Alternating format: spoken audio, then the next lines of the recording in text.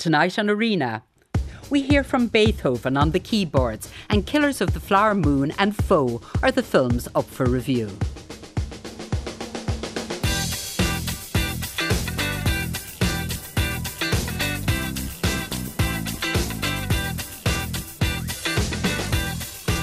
You can text us on 51551 or tweet at RTE Arena.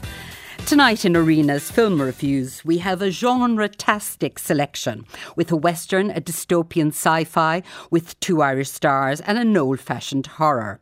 A film from Martin Scorsese is always an event, and with Killers of the Flower Moon, the legendary director brings his epic rendering of the true story of great riches and dirty dealings. At more than 3.5 hours long, the film stars Scorsese's favourite muses, Robert De Niro and Leonardo DiCaprio. Foe transports us to the year 2065, where Saoirse Ronan has finally settled down with Paul Mescal. Only joking, their characters have. But a stranger arrives to upset their quiet lives. And as Halloween is on the way, a horror flick, It Lives Inside, brings us a monstrous unleashing of something terrible. Deirdre Malumbi and Dave Hanratty have been to the cinema and they join me now. So let's start, Deirdre, with Scorsese's Killer of the Flower Moon, a film he has been described as his epic about the bloody birth of America. Yes, and it absolutely is an epic, a masterpiece. It is cinema in every sense of the word. Synopsis-wise, we are looking at the turn of the 20th century. Oil has just been struck on this land that the Osage Nation has been forced onto. This results in them becoming some of the richest people in the world overnight. However, their wealth, as you can imagine, immediately attracts outsiders. They start to extort and steal from the Native Americans and eventually go so far as resorting to murder. This all based on a true story.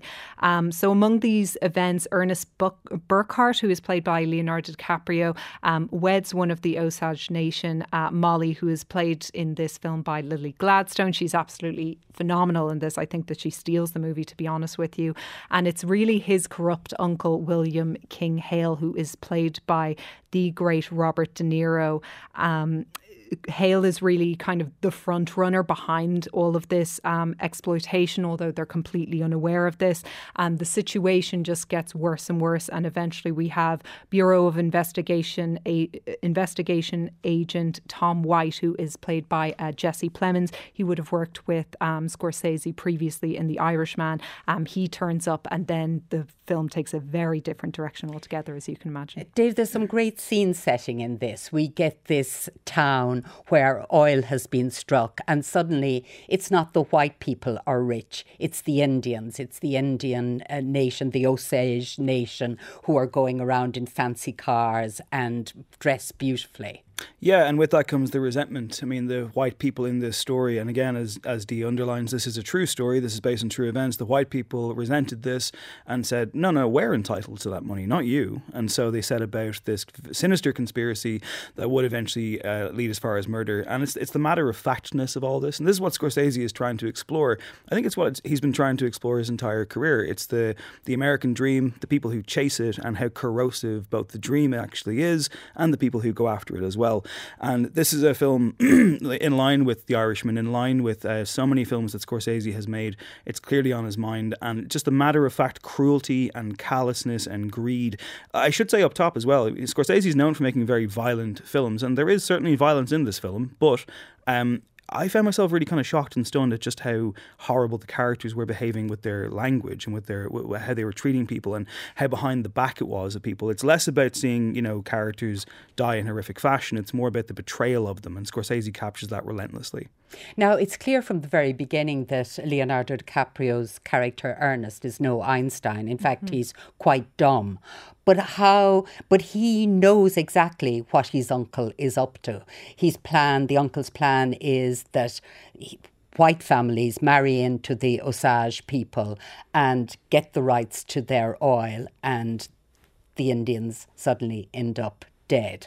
Absolutely. And I think that this is probably the dopiest I think I've ever seen Leonardo DiCaprio play a role. And I would argue, I don't know if he's totally convincing in that regard. What's quite interesting was, now this is kind of as reports would have it, Jesse Plemons and Leonardo DiCaprio were actually supposed to play the reverse roles. And I almost feel like maybe Jesse Plemons would have pulled it off a bit better. And I definitely could have seen Leonardo DiCaprio step quite neatly into the investigation, Bureau of Investigation role here. But Ernest is a very interesting character in that he kind of pertains to be quite innocent, obviously, in front of his wife, who is seeing like all of these horrible things happening to her friends and family as they're basically getting murdered and the walls are closing in on her. But Ernest is never like let off the hook for his roles in these crimes, in spite of the fact that he is portrayed to be kind of something of a slow character. He does have many opportunities over the 3.5 hours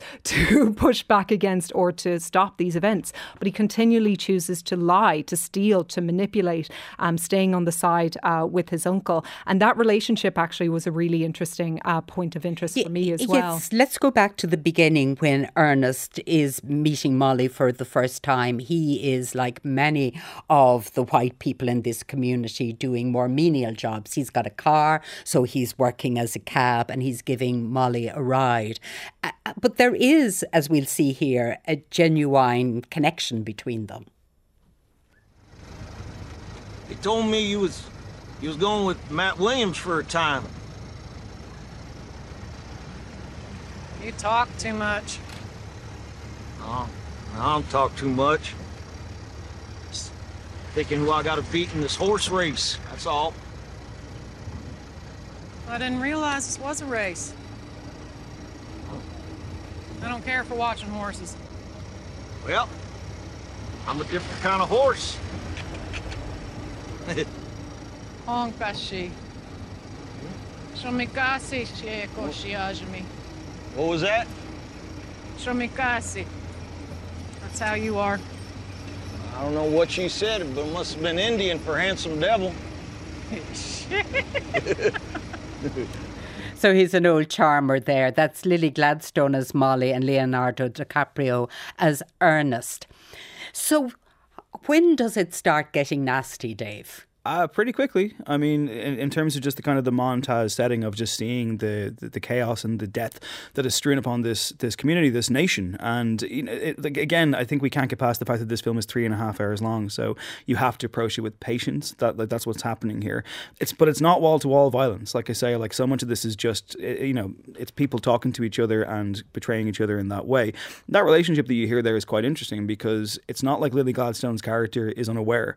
She calls him a coyote. And she calls him that playfully, but she knows, like, every one of these characters is aware that white people are looking at them not just with resentment, but as dollar signs in their eyes. They want what they have, and they will go about it whatever way they have to do to get it. And I think as well, in terms of the characterization, like, DiCaprio is playing this kind of weird mix of a character who is both, handsome and charming in one way, but as Dee says, slow in another. And he's totally aware of his surroundings. He knows what he's doing, but there's no real conscience there. And like that's kind of baked into him in a very insidious way, but much more so with Robert De Niro's character. Yeah, Molly is a very central character in the film, Deirdre. But is there a sense that how come they don't cop what the white people are doing? Yes, there's a romance between her and the Ernest character, but her family start dying around her and they're all married or related to this group, which is the head of that family is the De Niro character.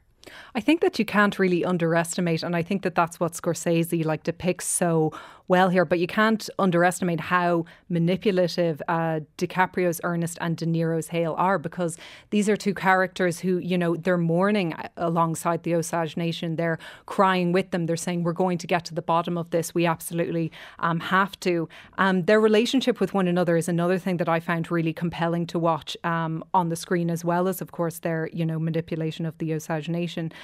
With his uncle and nephew. Yeah, the uncle and nephew relationship, exactly, because Hale like infantilizes his nephew so much. He manipulates him. He talks down to him. He actually spanks his nephew in one scene. That's how far the infantilization goes. And, you know, at the end of the day, we are watching two of, you know, the greatest actors of our time opposite one another. And to see that kind of power play between them, I found to be absolutely fascinating. And one of the many things about this film that I've found really compelling, I absolutely adored Lily Gladstone's portrayal, depiction of Molly was absolutely beautiful too, and so heartbreaking as you see that emotional, psychological and physical disintegration of her character. Yes, because her character has diabetes and she is suffering from that, and some actions of Ernest as well. Let's show some of the violence or the reaction to the violence. Here, Robert De Niro's character, Uncle William Hale, gives out to Ernest for a botch job on a killing. It's supposed to be a suicide, you dumbbell. You didn't tell him to leave the gun. I don't know why I told him to leave the gun. I told him exactly to leave the gun. Just like you told him, kid. I don't know why he didn't. I don't know why. I told him just like you told him. You told him to do it in the front of the head, and why did he do it in the back of the head? It's so simple. The front is the front, the back is the back. He has to make it look like he done it himself. It just looks like murder. It's not supposed to be that way.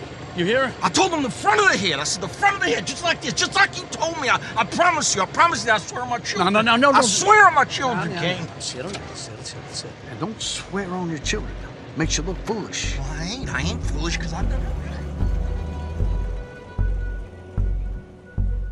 There, Ernest messing up again there. That's Leonardo DiCaprio and his uncle Bill Hale, who is not happy with him. What did you think of De Niro in this, Dave? Absolutely magnificent, yeah. And like, he is one of the greats. He comes with a lot of baggage, I suppose, but this should earn him an Oscar nomination and perhaps even a win. It's quietly done. I mean, he can go big if he wants to, but De Niro is one of the great actors who can wear that subtlety on his face, that kind of sense of menace just creeping across his features. He holds the screen. DiCaprio, you know, as you hear there in that clip, is so clearly subservient to him, but so is everybody. And it goes back to what Dee was talking about a minute ago. You asked the question, how could this happen, and how could they not understand what was happening to them, and why wasn't it stopped? I mean, they did understand it. They were doomed. This is the problem. People didn't care enough, and when they did, it was too late. There's a line late in the film by one character, a Native American character, who says, you could get arrested for kicking a dog, but if you kill an Indian, nothing will happen. And that's kind of the way it is. And that's across this film. I think Scorsese has done something brilliant here. Lily Gladstone is incredible, but also you can't escape the elephant in the room here. This is made by a white filmmaker. Even people who've worked on this film, who worked with the production, have said that they would rather see an indigenous filmmaker make it. But the reality is, Martin Scorsese is Martin Scorsese. He's going to get those opportunities. He's going to get 3.5 hours. He's going to get to tell this story. It's imperfect, but I found it deeply compelling. Uncle Bill Hale tells Ernest very early on what the plan is. And we're told this plan over and over, and we see it carried out with terrible cruelty and violence. Does that take away from, like, is there tension? Is there vigour in the film when something like this is already told to us and we're just waiting for it to unfold? Yeah, it's actually quite extraordinary how across the 3.5 hours that tension is certainly maintained. And I think what you're implying there is kind of something a bit of the repetitive nature of it. And one of the aspects I found in this film that did start to kind of grate me down was the assassination scenes.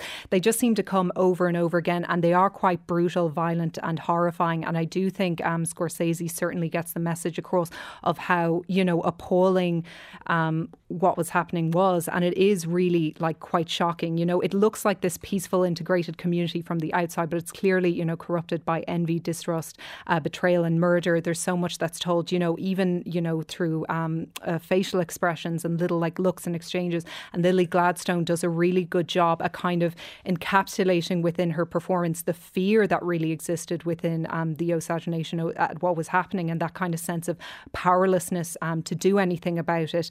At that, could there have been maybe 60 to 90 minutes less of the film to convey that message across? I would think so. I didn't think it needed to be as long as it was. Stars out of 5, Dave, for you. It's a 4 from me, 4 out of 5. I could have watched another half an hour. I probably will actually go see it again, which I was surprised by, because when I left it, I was in such a state of devastation that I was like, oh, I couldn't possibly, but now I kind of want to see it again. Scorsese has given many interviews, and he gave one earlier this year where he said that he's running out of time and that he didn't understand years years ago when Akira Kurosawa won an award and said he was running out of time as well. He was saying it's just too late to make all the films in my head. And the sound that you're hearing there, listener, is me trying not to burst into tears because there's so much attached to the production. Lily Gladstone, who is amazing in this, almost gave up acting until Scorsese came calling. And I think as well, not to give it away or anything, but this film closes with an audacious piece of filmmaking, a decision that Scorsese makes, and it knocked me out. It's a difficult film, but I think everyone needs to go and see it. And from you, stars out of 5, Deirdre. That's so funny because I know the decision you're talking about and I hated that. I was like, oh, Scorsese, could you not have reeled it in a bit? But anyway, I'm going to give it 4.5 stars because, I mean, at the end of the day, it is a masterpiece. It's never dull. For me, it loses that half star on the basis of I don't think it's Leonardo DiCaprio's best performance, and I just think it could have been trimmed just a little. All right, now to Foe, starring our Oscar nominees Saoirse Ronan and Paul Mescal. Set in late middle 21st century, Hen and Junior lives are turned upside down when a mysterious stranger arrives with an offer they can't refuse. Deirdre, bring us into their lives. Yes, so this is set in 2065. This is a post-apocalyptic future. Natural resources have become scarce. They're starting to explore the possibilities of living in outer space, and they're also starting to look at artificial intelligence and replacing humans and what can kind of exist there. So we're following Junior and Hen as they have just learned this news that Junior has been chosen to live off planet. Hen is going to be staying on Earth and she'll be living with an AI replacement of her husband. So naturally, when we first meet Junior and Hen, there's something of a bit of awkwardness and maybe coldness in that relationship, although it does start to kind of warm up as the film progresses. And we learn that they essentially have a year together before this transition, this change is about to take place. And what the film really does is kind of capture the tension just before that exchange is, due to occur. Yes, well, as you said, a stranger calls. So here, Junior, played by Paul Mescal, and Henrietta, or Hen, played by Saoirse Ronan, their lives are interrupted when a stranger arrives unexpectedly at their isolated farm. Someone's here. Oh. Looks official, doesn't it? Yeah, could be. When was the last time we had a visitor? They must be lost. No, I don't think so. He must want something. Oh my god. Hey, whoa. You been messing with this? What are you talking about? It's empty. Yeah, we never leave it loaded. What do you mean we never Just leave it put loaded? the gun What? back. Put it back. Or what? Put the gun back, okay? We need to go. Come on. I'll get the door. It's empty. Okay, well, I can't do anything with the gun. It's empty. That's Paul Mescal and Saoirse Ronan as Hen and Junior from Foe. Dave, they're both American. How are they doing? And they've got a very, even though it's a sci-fi film, it's very intimate. Oh, it's a chamber piece. This could be a stage play. You only have 3 main actors and that's pretty much it. How are they doing? I'd say very well. I went into this kind of anticipating it not to be very good, and the reason I say that is because the reviews haven't been very good, and I wouldn't ordinarily refer to this, but this film's been getting a kicking, and I find it kind of surprising. I think a film like this can only live and die on its performances because it's the sci-fi, the big sci-fi elements we talk about. It's a low-budget movie. It's lo-fi. You're not going to see that much apart from the occasional very nicely created vista in the background, but it's all about the characters sharing a small house together and the tension that comes from that. And both Saoirse Ronan, one of our most established, veteran, incredible actresses, and she's only 29 years old. Paul Mescal, very much on the rise. 2 brilliant performers. Yes, here playing American, not in their natural accents, but you wouldn't know it for a second. I found their interplay very, very interesting. I will say, though, that, it's funny because you asked the question about Killers of the Flower Moon, and if you know how it's going to play out, if you know that there's going to be repetition, and if you know what the game really is straight away, does that ruin it for you? Not there, but here it does. And Dee kind of teed up the plot description. This film opens up with introductory text over the thing before you see any kind of images. If I was the editor, that text is gone. I don't know why it's there. It kind of tells you how the film's going to play out, and I think if it didn't tell you, it would be a lot better. Now, we have this lovely chamber piece between these 2 characters, and then a third character comes in. How does he break up it's not that idyllic, their relationship, really? Initially, it's not, but we do kind of then follow Junior and Hen a bit kind of into the movie, and as we get to that stage, like their deep love for one another is really established quite beautifully. And I think the actors deserve a lot of commendation for, cultivating that chemistry. You can really tell that they're highly devoted to one another and that they're really protective of one another as well. Terence, who is that third character, he's played here by Aaron Pierre, who, if people haven't seen The Underground Railroad yet, which is a series on Prime Video, I'd really highly recommend it. And his performance in that film is absolutely extraordinary. But he's really interesting as he comes in here as a third player, because he does quite interrupt the peace between these two characters and their kind of, farm life. She's kind of part-time working as a waitress. He's part-time working in a meat factory. And they just have this life that kind of works quite peacefully for them. But when he comes in, his exact motives and intentions with these characters are always questionable. His seediness is unshakable in spite of the fact that he's, always smiling and always very cordial and everything. And, as the film kind of progresses, we get to know a little bit more about exactly why he is there. But certainly his performance and his character here brings a lot of tension. Well, let's hear a clip of that particular moment when he comes in, and this is Terence, played by Aaron Pierre, and he comes and visits Junior and Hen. You know what my dad used to get us to do? What's that? Test of manhood. Don't be an idiot. We'd go outside, stand apart, and we'd each get one punch at the other. Oh, you punch each other? Yeah, you ever punch someone? Can't say I have. I guess that's what being a man is. Hen, though, right? I'm just having a conversation. So would you do your test of manhood with me? No, you're just being dumb.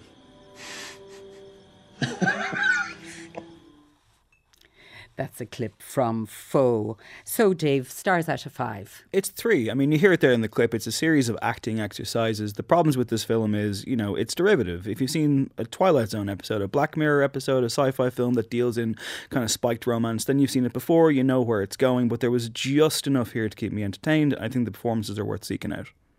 And you, Deirdre? I give it 3.5 stars. I thought that Saoirse Ronan and Paul Mescal were brilliant in this. We can really see them maturing as actors, and this is just the latest entry in their respective filmographies. I found the ending very quite emotional and moving. And I will just say off the top, I haven't given anything that you don't learn in the first few minutes of the film away.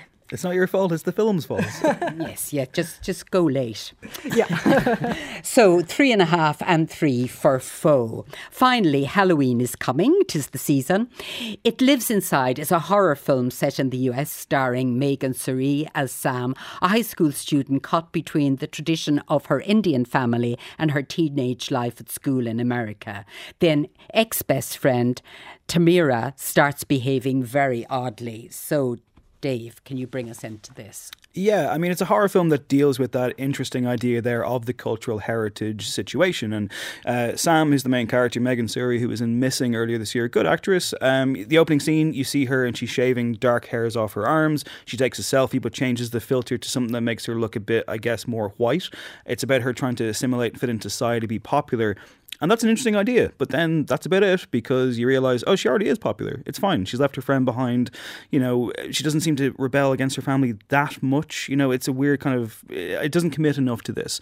And then, unfortunately, what you're left with is the most generic horror I have seen in months. And it's just, it really annoyed me. It lives inside. So, lives inside who? Is there a demon? Is there something going to sprout out of somebody or someplace? Well, it initially lives inside a jar, but then thanks to a fight between this girl Sam and her former friend, the jar is broken and this demonic entity ends up escaping. I mean, it's funny because the last time we were on the show together talking about a horror movie, it was Evil Dead Rise, and I think we both established there that Dave is the horror fan. I am not. So I quite enjoyed this because it wasn't that scary. Watching this film, it's interesting because I looked up the certificate of it afterwards because I was curious, I was interested in seeing it, and it is rated 15 16s, which is quite mild for a horror movie. You're like, if you want something that's an all-out gore fest, you're looking at an 18s rating. But as I was watching it, I was surprised it didn't have a 12s rating, to be honest, because it's very kind of teeny bopper. There isn't really that much gore or violence or bloodshed. So I think that if you're looking for an all-out horror fest,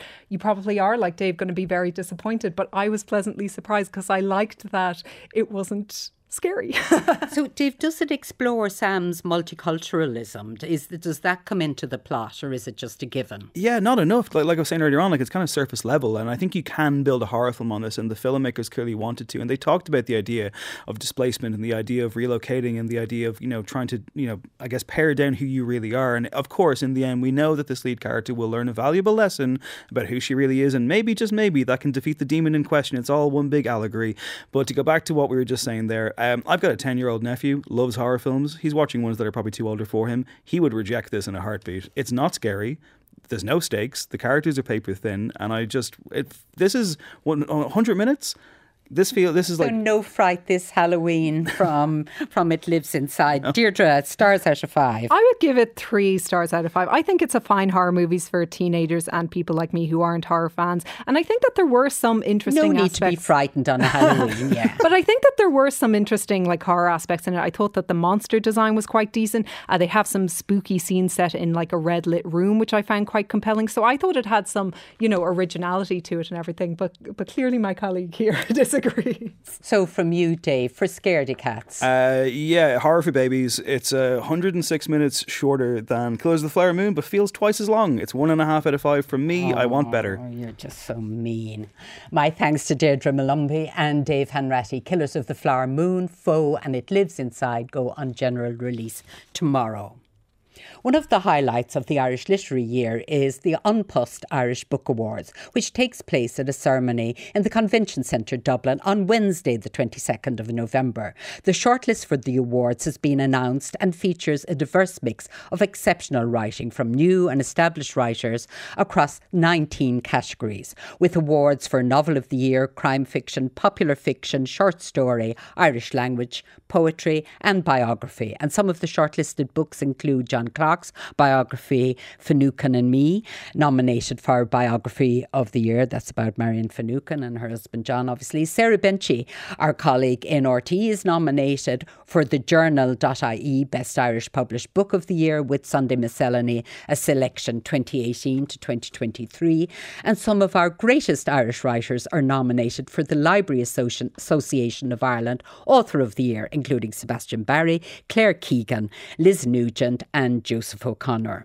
And in one of the most significant categories, the Eason's Novel of the Year, the shortlist is Old God's Time, Sebastian Barry, The Wren, Anne Enright, How to Build a Boat, Elaine Feeney, So Late in the Day, Claire Keegan, who we interviewed only on Tuesday, Soldier, Claire Kilroy, Prophet Song, Paul Lynch, Bee Sting, Paul Murray, My Father's House, Joseph O'Connor. Congratulations to all the nominated authors, and Unpussed Irish Book Awards will take place, as I said, on November the 22nd. And a 1-hour television special from the event will be broadcast on RTE1 on the 6th of December. Full list from irishbooksaward.ie.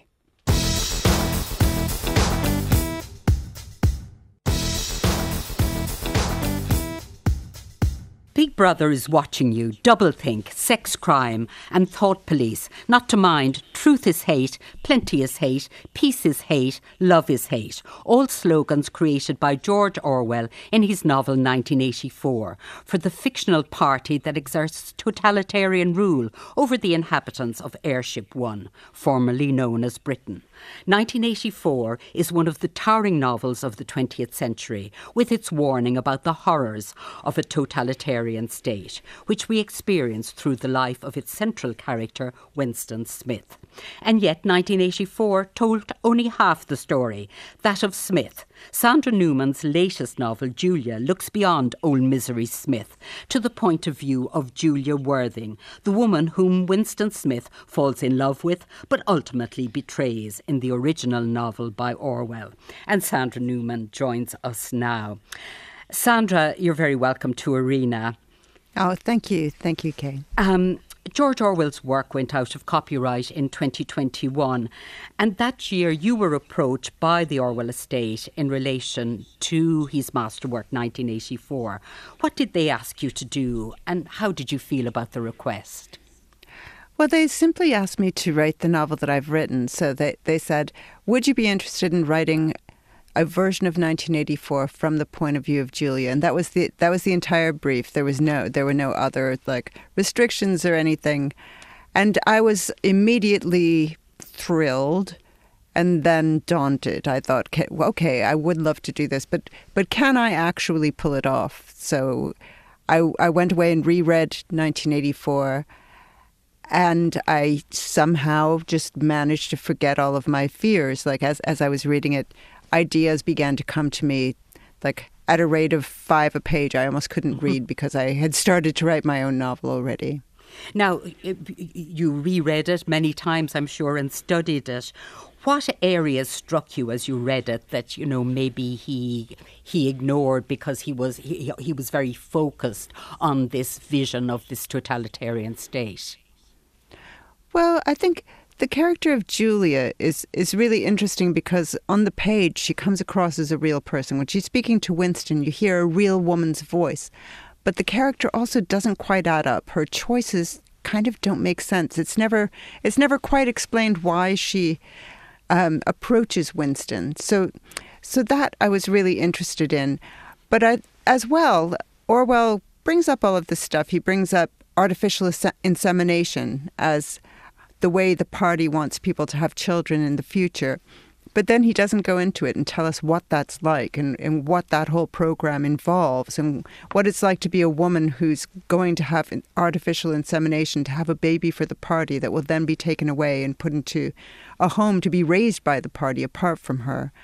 And he also brings up a lot of intriguing, fun stuff. Like Julia is always trading on the black market, but we never see what the black market is like or how people get away with that.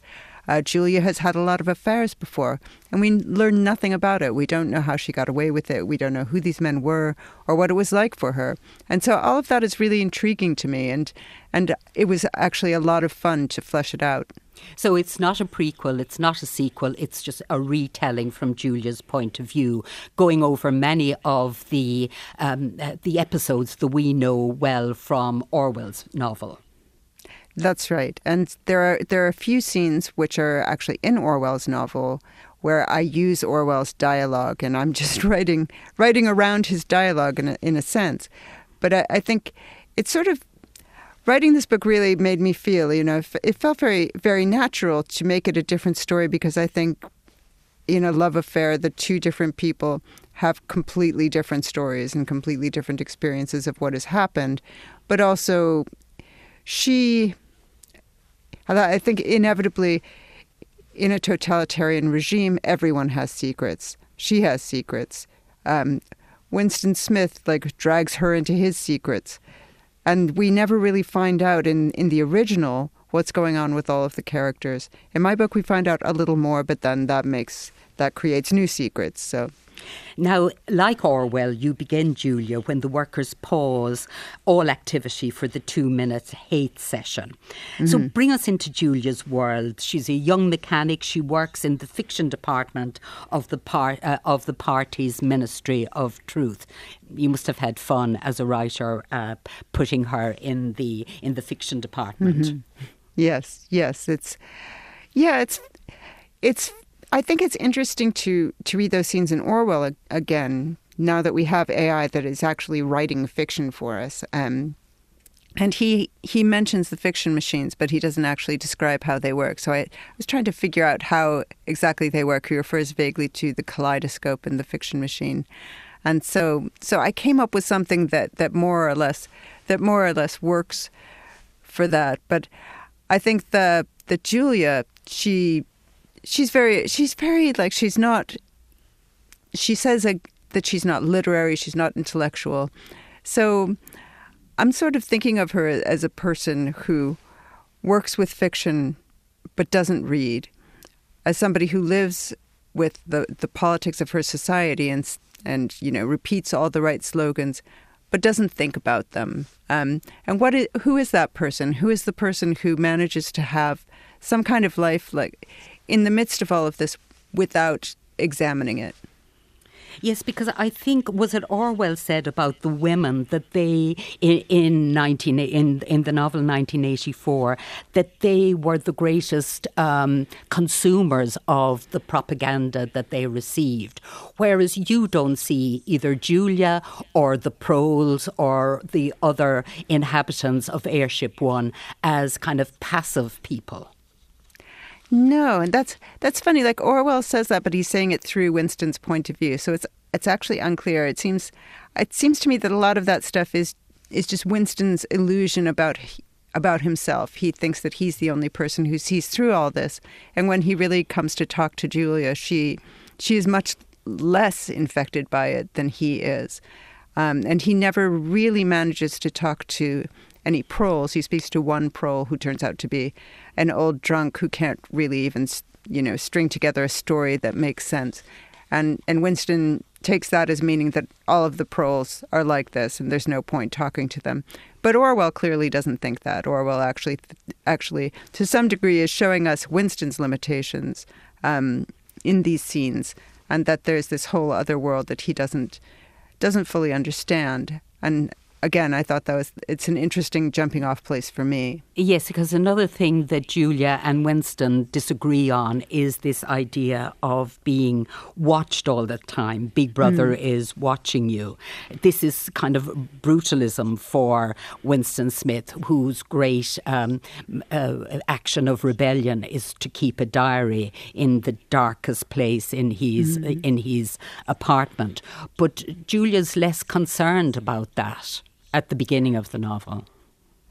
Yeah, Julia is of a different generation from Winston, and this is a feature in 1984. So Orwell is showing Julia as being of a generation that grew up in this world, and she's sort of a native of this world, whereas Winston is always like the eternal outsider. So I think Julia has never not been surveilled. Julia really takes it for granted that she will have to like change her clothes and take showers in front of telescreens that will be watching her.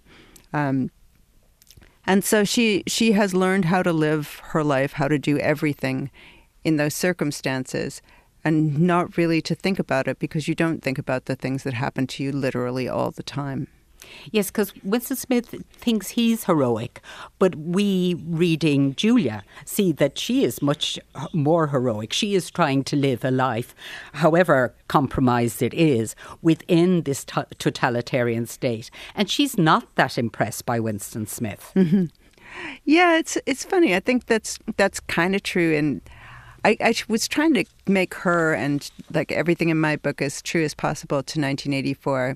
And this is also kind of true in 1984. In 1984, whenever he really begins to speak about his beliefs, she falls asleep. And this is kind of...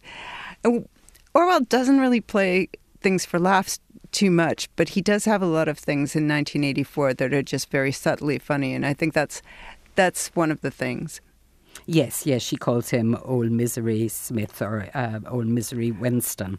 Yeah, but I'm afraid that's mine. That I made up, but... Yeah, he's a bit miserable, though. I thought in 1984, even though, we were to buy him as heroic, he was a bit miserable. So I think you described that very well. Yeah.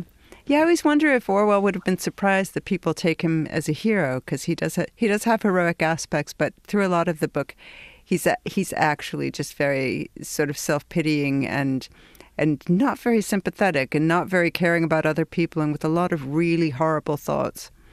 So George Orwell wrote 1984 in very turbulent times, and obviously we're going through turbulent times now. What do you think is, what can 1984 say to us now that we haven't experienced in the period since he wrote it? I think 1984 most of all should teach us to trust our instincts about such things, to trust our feelings about we actually live in a sort of a bath of propaganda that's beyond anything that Orwell envisaged in a lot of ways, and we live surveilled beyond Orwell's wildest dreams. And we've come to take it kind of for granted, but nobody is that comfortable with it. So I think that's one of the things. Another of the things is that we should take seriously the threat of totalitarianism, and we should actually act to stop it before it's too late, which is the main warning that he intended to give us, and we should take that seriously. And from Julia? From Julia. I think the thing that Julia has to teach us is first that we can still live in the most extreme conditions. Human beings are sort of extremophiles, and we can manage to love each other and care about each other and have a good time, even in extreme conditions. But she also, I think, has to teach us that there's a limit to that, and at some point, again, we need to take the threat seriously, and we can't live completely apolitical lives in a time that's being torn apart by politics. Very nice to talk to you, Sandra. Sandra Newman's book is Julia, and it's published by Granta.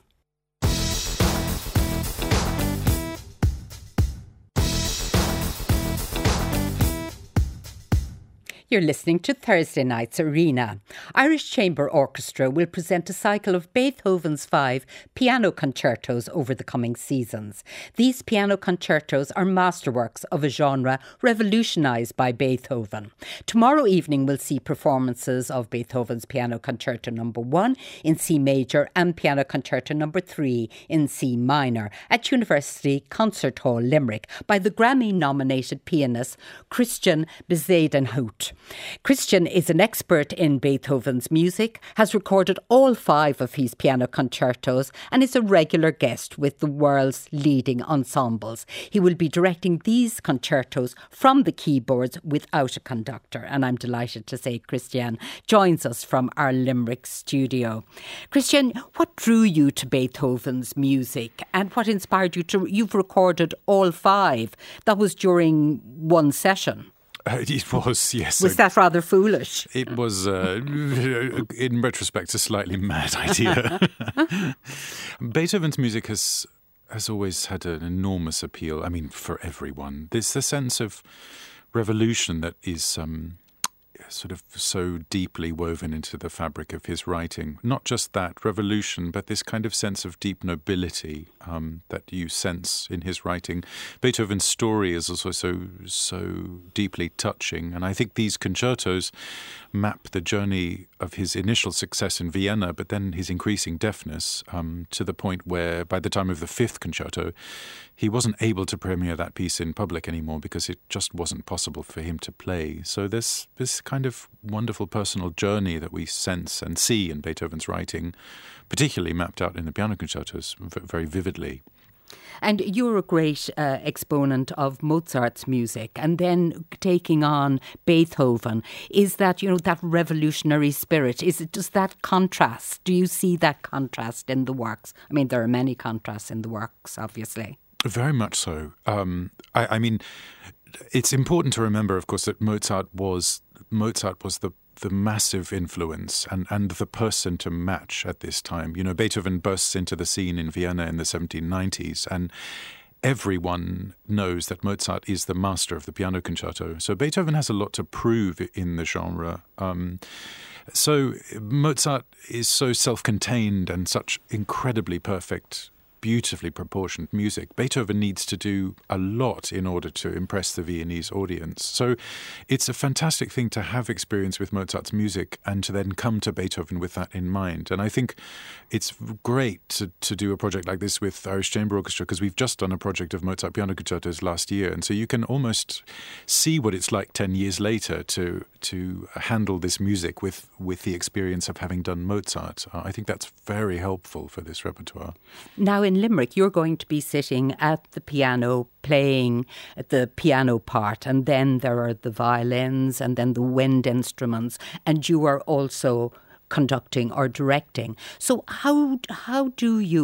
first of all, how did Beethoven modulate the difference of the instruments with the orchestral instruments with the piano, and how do you go about doing it as conductor cum pianist? That's a really good question. You know, we don't know so much about exactly what they did in these concerts. Beethoven certainly played the solo. We don't really know what he did when the orchestra was playing, if he stood up or how he used his hands. But it's clear he was directing the whole thing in some way. I've got the lid off the piano and I'm facing into the orchestra. So I'm really a part of the team. And so, as you say, I play the solos. But at the beginning of the piece for the orchestral introduction, I'll stand up at times and I'll give kind of conducting gestures to the trumpets and timpani, who are of course quite far from the rest of the team, as it were. And it's a combination of those things. Sometimes I'll be at the keyboard seated and I'll give a gesture with my hands high in the air. Other times I really need to stand up and wave for the entire orchestra to see. And then of course I sit down and have to play the solos. But it's all part of the kind of chamber music quality of these performances without conductor, and I'm sure that it attains an extra element of intensity because, of course, we're all so responsible for the final result. Has a bit more edge and excitement to it, I think. Well, I have the picture in my mind now, so we're going to play some of the piano concerto number 1 in C major. This is the Rondo Allegro.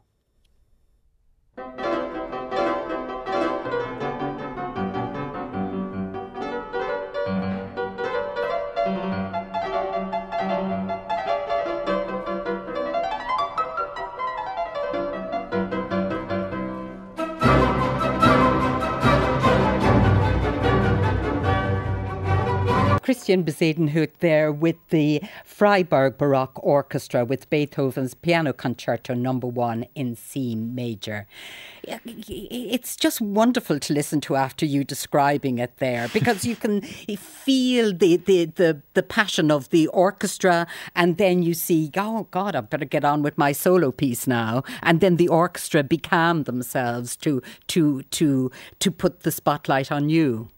That's right. And, you know, I think it's important to remember that the idea of the piano concerto in the late 18th century was still very much this kind of vivid, almost cartoonish dialogue between piano and orchestra, you know, a quick silver changes of mood and colours, and the orchestra suddenly playing fortissimo and then the piano responding to that, and just the whole thing is a theatre of incredibly intense gestures and emotions in quick succession. And that's something that I feel we're able to get really super brilliantly with the Irish Chamber Orchestra. I mean, it's just such a pleasure to work with them on this music, really, truly. So you will be playing a grand piano, but in Beethoven's time, he would have had a forte piano. And you too have mastered this instrument. That's very kind of you to say. You have one of your own. That's true, I do. And, you know, I play these old pianos or copies of them quite a lot. So it's not so normal that I'll be playing on the Steinway like I am tomorrow with the Irish Chamber Orchestra. But, you know, I think the experience of playing on the older instruments brings a slightly different perspective on, and especially with the old instruments of the orchestra, of what this music must have sounded like at the time, which was very dramatic sense of colour and palette that Beethoven is exploiting with these instruments. And I think just having that in the back of one's mind brings a different kind of sound and intensity to the way these pieces can finally be consumed, which is to remind us that these were radically advanced and progressive pieces for their time and need to sound like that. And presumably those, the Viennese forte piano is not as strong an instrument as a grand piano. So therefore would the orchestra have to temper the strength they play at, or how do you do that? Certainly. You know, Czerny, who was a student of Beethoven, says that the piano concerto is just not a really good piece to hear in public because the piano gets a bit lost, in fact, in the balance. So it's clear that even Beethoven was writing for a utopian model of these pieces where maybe the piano in his mind was more audible than it in fact is in real life. But I think also the contrast between the enormity and the strength and power, kind of brute force of the orchestra and the very delicate forte piano is part of the program of these pieces too, that the orchestra can devour the piano at any moment. And that's part of the rhetoric of the drama and danger of these pieces as well. Absolutely. Well, it sounds fantastic. My thanks to Kristian Bezuidenhout. And you can see Kristian at the University Concert Hall Limerick, Siam Satira Tralee, and the new Wen Recital Hall at the RIAM in Dublin from the 20th to the 22nd of October. More details from irishchamberorchestra.com. That's it for tonight's show. The programme was researched by Liam Murphy and Paula Shields. Tommy O'Sullivan was on sound. Ollie Hamilton is the broadcast coordinator, and tonight's show was produced by Sinead Egan. And John Creedon is next.